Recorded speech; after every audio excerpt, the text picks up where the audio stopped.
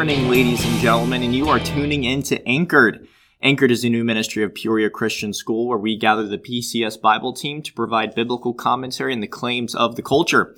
We know that the tides of culture ever change, so as the people of God, as local churches, and as Christian families, we must remain anchored in God's Word. You are in studio with your faithful host, Justin Rumley, and if you haven't tuned in to Anchored before, you are in for a treat. This morning, we will get to my special guest here in a second, but if you caught our last episode of Anchored, you know that we are in a series talking about different apologetic responses to the culture in terms of God's existence. In our previous episodes, I briefly outlined 4 major arguments for God that in our Bible classes here at PCS, we were interacting with and having our students do some in-depth research on. And as promised, I looked over our scholarly research our students did, and I found a few that stood out to me in terms of their research, in terms of their articulation of the argument, and I wanted to have them on the show. So today we have our very first special guest on the show. William Jackson is his name. William, welcome to Anchored. Hi, I'm a junior here at PCS, and I'm the president of the student council, and I wrote about the moral argument for God. Well, William, I appreciate you taking some time out of your very busy presidential schedule to join us here in studio, but I am excited that you actually wrote about the moral argument for God. I know out of the 4 arguments, most students chose the teleological or the cosmological, which tend to be the more, simplified, bite-sized type arguments, the more easy-to-use arguments for God. So I was very pleased to read through your paper when you chose to interact with a deeper discussion in terms of an argument for God, which is the moral argument. Now, William, if you could very briefly just kind of go through your paper for us, walking through your argumentation. What did you find so persuading about this discussion of morality? And maybe if you could share with our listeners just what is so effective about your approach here to showing God's existence. Sure. So at the beginning of my paper, I talk about how in nature we see a lot of animals killing and eating other animals, and how most reasonable people would say that that's just natural. Yet we would say that killing and eating humans is clearly wrong. So there's an obvious double standard there. So we have to have some sort of a sense of morality. And yet, if you look throughout history, we see a lot of cases of evil people, such as Adolf Hitler and Joseph Stalin committing mass atrocities, especially in the last 100 years or so. In some of these great genocides, we see 70 million people or so killed in a period of only 40 years. So we obviously know that that's wrong, and we know that there's something wrong there, and yet there's not a clear answer for that in atheism or in any other worldview except for a theistic worldview, such as Christianity, where we see very clearly outlined in the 10 Commandments and throughout the Bible that murder and genocide is clearly wrong. I actually really appreciated how you began this paper and how you started this conversation, because ultimately, as you mentioned, William, you talked about the clashing of worldviews. And one aspect I know in class we've been discussing is that the legitimacy of a worldview is dependent on its ability to be consistent with itself. And you right off the bat, I think, hit the crux of the issue. You mentioned here just in the first sentence, if a lion hunts, kills, and eats a gazelle, is it doing anything wrong? The simple answer is, as all reasonable people would agree, is no. The tiger is just being a tiger. It's just acting on its natural animal instincts. And here initially you set up this contrast where you pointed out in our discussion that if an animal eats another animal, we shrug our shoulders. Maybe it's kind of tough to look at, but we don't put that tiger in jail. Yeah. Right. But if you found a person, right, a human being here in Peoria, hunting down another person and heaven forbid, consuming him or her for dinner, we wouldn't shrug our shoulders, right? Yeah.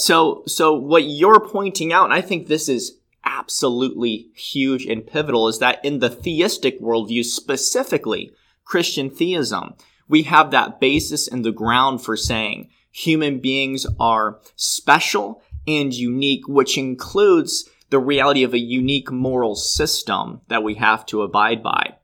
if we put on another worldview where we're simply a more complex form of animal, why do we shrug our shoulders at a tiger eating a gazelle, but don't shrug our shoulders at us eating each other, right? There seems to be an inconsistency here. So I guess, William, let me probe your mind a little further here. So now, how long have you been going to PCS for, William? 3 years now. Okay. So is it fair to say that you've grown up in a Christian environment? Yeah, I'd say so. My family's all Christian, and yeah. Okay, fantastic. So maybe we could just hypothetically have you put on your, we'll just say your agnostic or atheistic lens here. So when you interact with this argument and you say you put on an atheistic lens, what are some ways that you find that the hypothetical atheist version of William would try to account for this morality you speak of if we take away the Christian God? Well, I feel that a lot of atheists would probably, they would say, obviously, that murder and, stealing and all those bad things are obviously bad, but really when you ask them why it's bad, there's not a clear answer. So one of the arguments that I put in here is that, you can't kill people because that doesn't advance your species. And to that I say, was Adolf Hitler just advancing, the Aryan race, the Aryan species by, killing those 11 million people in the Holocaust? Was Joseph Stalin just advancing his superior political ideology by killing another 20 million people in the Great Purges? So. Right. I think if I was to join you in this hypothetical worldview switch, certainly we would probably try to ground right or wrong in the advancement of species, right? And natural selection, evolutionary paradigm, things like that. But then it begs this question: who gets to decide what is the best advancement for our species? Because as you very clearly illustrated, a mere 2 generations ago, we had someone suggest that a certain type of person deserved to be advanced at the expense of others because, in his opinion, that was the best way to advance the human species. So ultimately, if we strip away the objective authority and standard of God, who gets to decide? Well, comes down to us at the end of the day, and we can't agree on much of anything. In fact, what you're describing, William, we tend to think that it's something left in the history books, but it's still something very prevalent today. I mean, we could talk about how eugenics has continued through the euphemisms used in abortion and things like that, or even nowadays where we're finding climate change activists are suggesting humanity is actually a detriment on the universe, so maybe there should be less of us because animals are dying out in global warming and things like that. The confusion and disagreement when you strip away the clarity of the biblical worldview is obvious and apparent once you get to the crux of these discussions like this. So, William, I guess another question I may have, and if our listeners are tuning in and paying attention, this question might come across their mind. Are you saying that it's impossible for an atheist to be a good person? No. But I think it's because that we're created in the image of God, which it very clearly says in Genesis 1:27 is the earliest I could find that. We're created in God's image, and so we are created with a sense of morality and with a sense of right or wrong. So it is... So most atheist people are, I'm sure, good people and don't mean harm, but without a clear basis for morality, without something to look up to, I guess it could be easy to get astray, as it happened, in the last 100 years even. So it seems the way you designed your argument here, it's not necessarily a quote-unquote attack on atheists. It's an attack on atheism, yeah. One would say. It's a worldview clash that you're addressing here. And so what you're suggesting is because of the image of God, that atheists are intrinsically, or in terms of their moral action, they certainly can do good things, even if their worldview can't explain or account for it? Yeah. Okay. Well, obviously there's charities founded as not as theistic charities, but as more secular charities. And there's countries where there's no there's no main religion or whatever. So there's obviously a possibility to be a good person without God in your life. But I think that's because God created us in His image. So, God in a way is in their life. Yeah, well said. And that's what I appreciate about the students here at PCS, and especially William, is that we merely don't treat the Bible as a academic textbook, but rather it's something we apply to our everyday lives and fundamentally shape our worldview. Because as William suggested there, Scripture is crystal clear. When God created us, He created us in His image. And that's true whether you are a believer or you're an atheist or you're a Muslim or you were a pagan 3,000 years ago. The image of God certainly is, in a sense, disoriented when we're outside of Christ, as Christ provides clarity on that. But we recognize that even our non-believing neighbors, they have a sense of wanting to be a good neighbor, right? That's reflective of the image of God on them in their life. And I think that's true too. Why, we see tigers hunt down gazelles. Well, or even get into other fights with tigers, things like that, and eat each other. It's like, well, animals don't have the image of God like human beings do. And that's why, too, you don't see your non-believing neighbor running around trying to eat people. It's because we have the image of God on us. So, William, I think another aspect to this discussion we should fit on as well is to recognize that there are some boundaries to the moral argument, that there is an intention here. So when we talk about the philosophy of the moral argument, it doesn't necessarily prove every aspect of the Christian God. When I read through your paper here, it doesn't necessarily prove the Trinity, we'll say. So I guess when you were going through this moral argument, when you were processing it and doing your in-depth research, reading all those books in the library, I guess when you understand Scripture and the moral argument, how do you know, or are there some verses where you would say, this argument is consistent with the God of the Bible? Well, like any argument, you can't just use the moral argument to prove the Christian God, though you can certainly point yourself in that direction.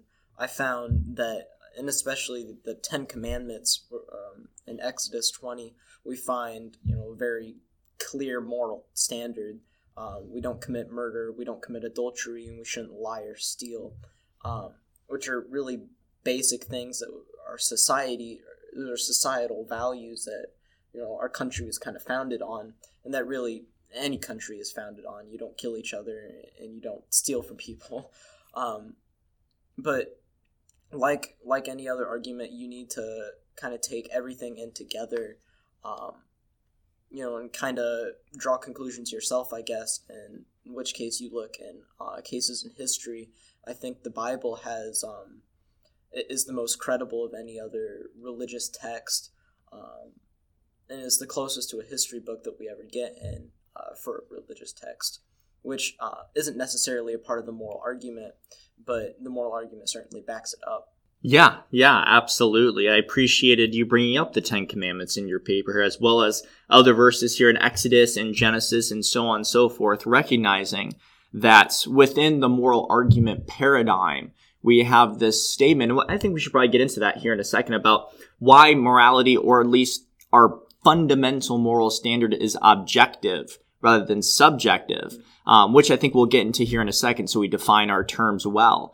But you demonstrate with clarity that the God of the Bible fits the ideal definition of an objective, unchanging, authoritative, all good, consistent standard that He will judge us by, which is absolutely consistent with the philosophy behind your moral argumentation here.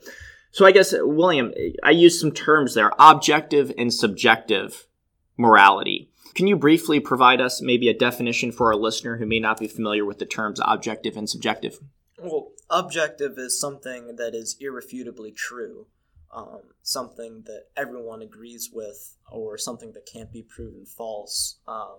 For example, the sky is blue, or the grass is green. That's something objective. Subjective is what's true for one person. So me saying the pizza is good would be a subjective argument, because I'm sure there's someone out there that thinks pizza is bad. That works to a degree with morality. With you say that objectively murder is wrong. You can't argue that. I don't think anyone's ever going to say that murder is right.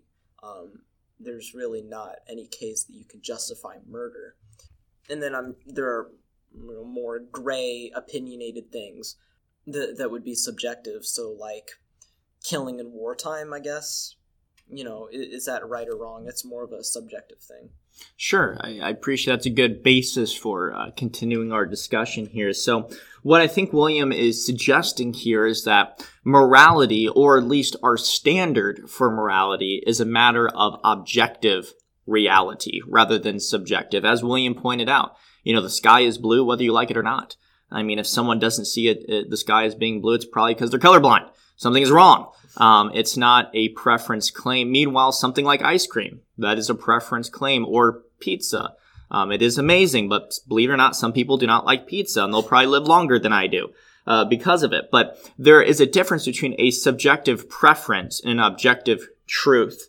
So what William is demonstrating here in his paper, and what the moral argument, I think, clearly definitively shows, is that our fundamental standard for right and wrong has to be a part of the objective truth paradigm.